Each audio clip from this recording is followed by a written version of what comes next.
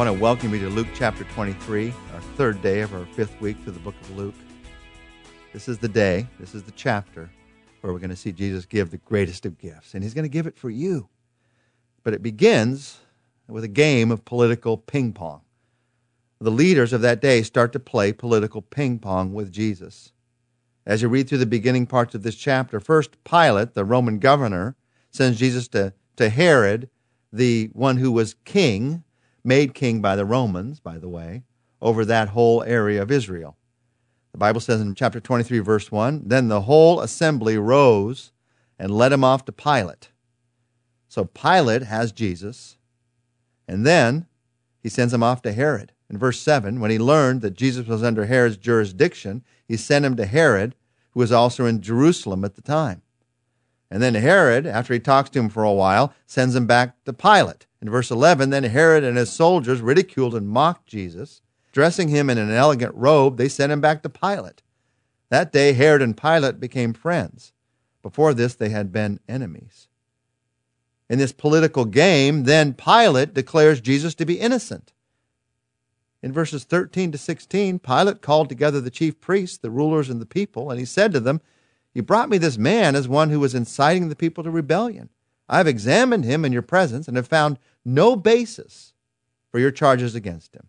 Neither is Herod, for he sent him back to us. As you can see, he has done nothing to deserve death.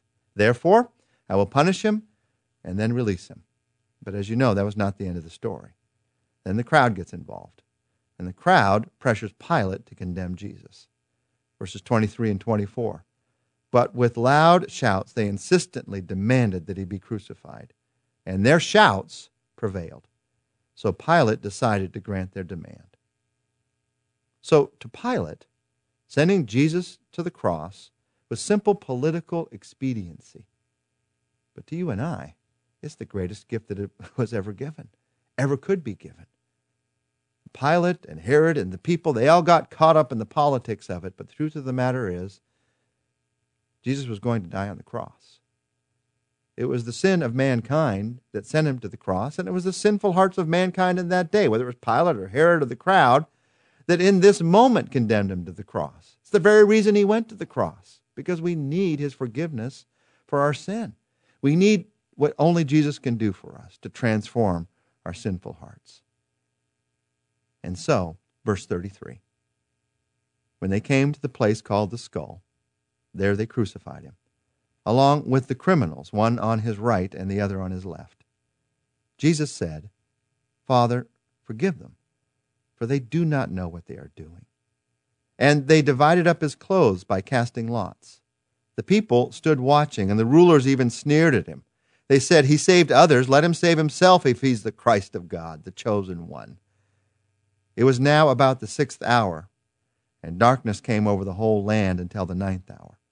For the sun stopped shining, and the curtain of the temple was torn in two.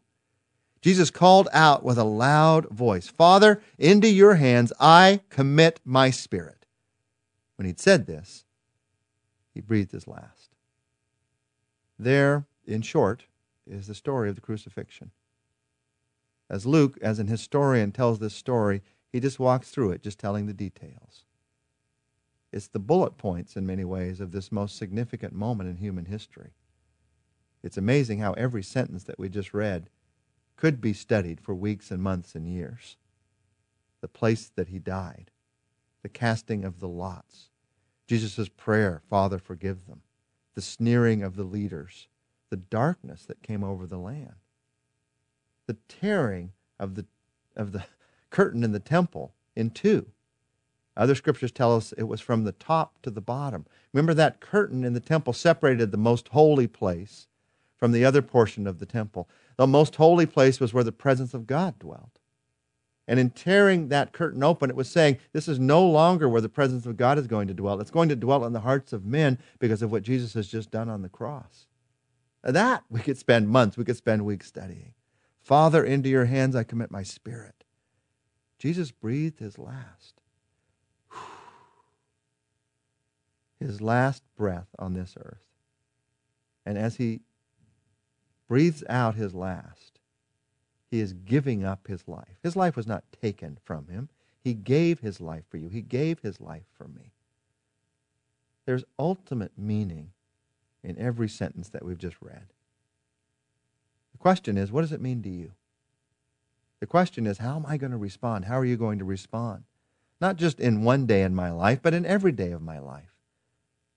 As you read through these verses, you can see the responses immediately that some had to his death. You see the response of a Roman centurion. You see the response of the people who were there. You see the response of his disciples. You see the response of a man by the name of Joseph. First, you see the response of the Roman centurion. One of the guards, one of the men who were there to make sure that the crucifixion happened as it was supposed to happen. In verse 47, the centurion, seeing what had happened, praised God and said, "Surely this was a righteous man." The centurion who had seen dozens, if not hundreds, if not thousands of men die, not only on the battlefield, but also by crucifixion. It was his job. Watch the way that Jesus died.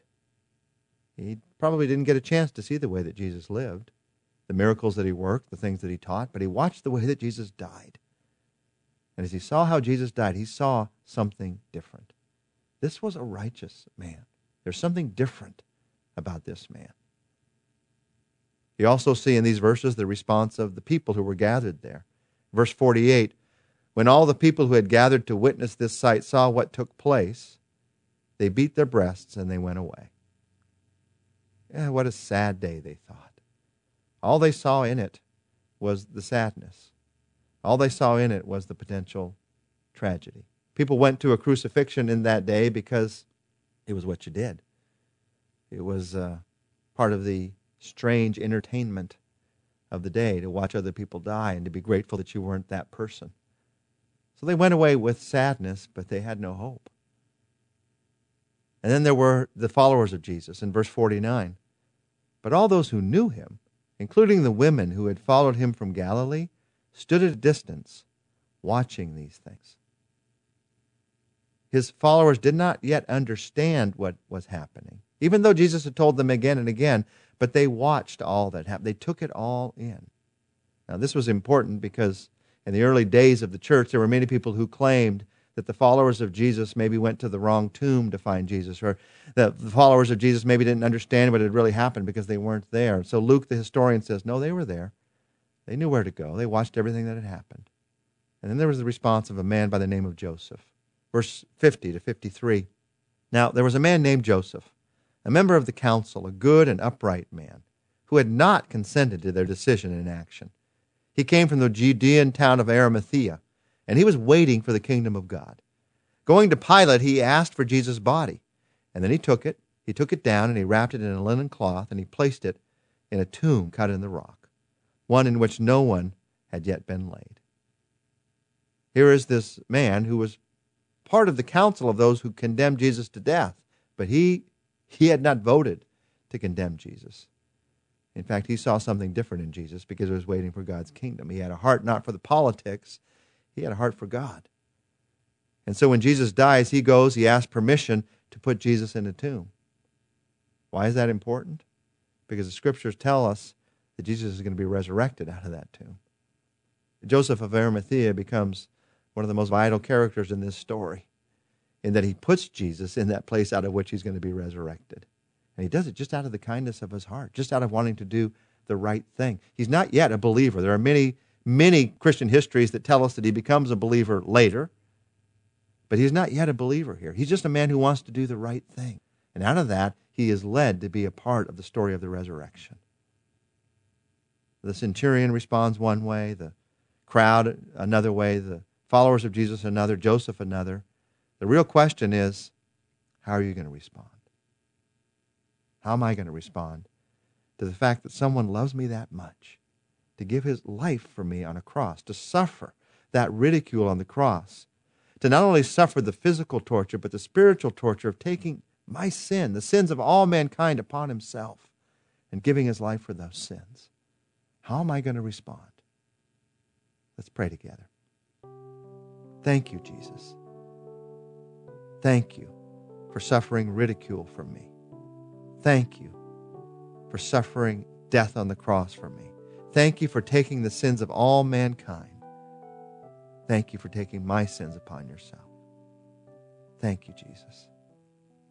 In your name I pray. Amen. Now, if you'd never heard this story before, you would think that this might be the end. The story of a life well lived and a tragic but noble death. It is not the end of the story. See you tomorrow as we begin to talk about the resurrection of Jesus.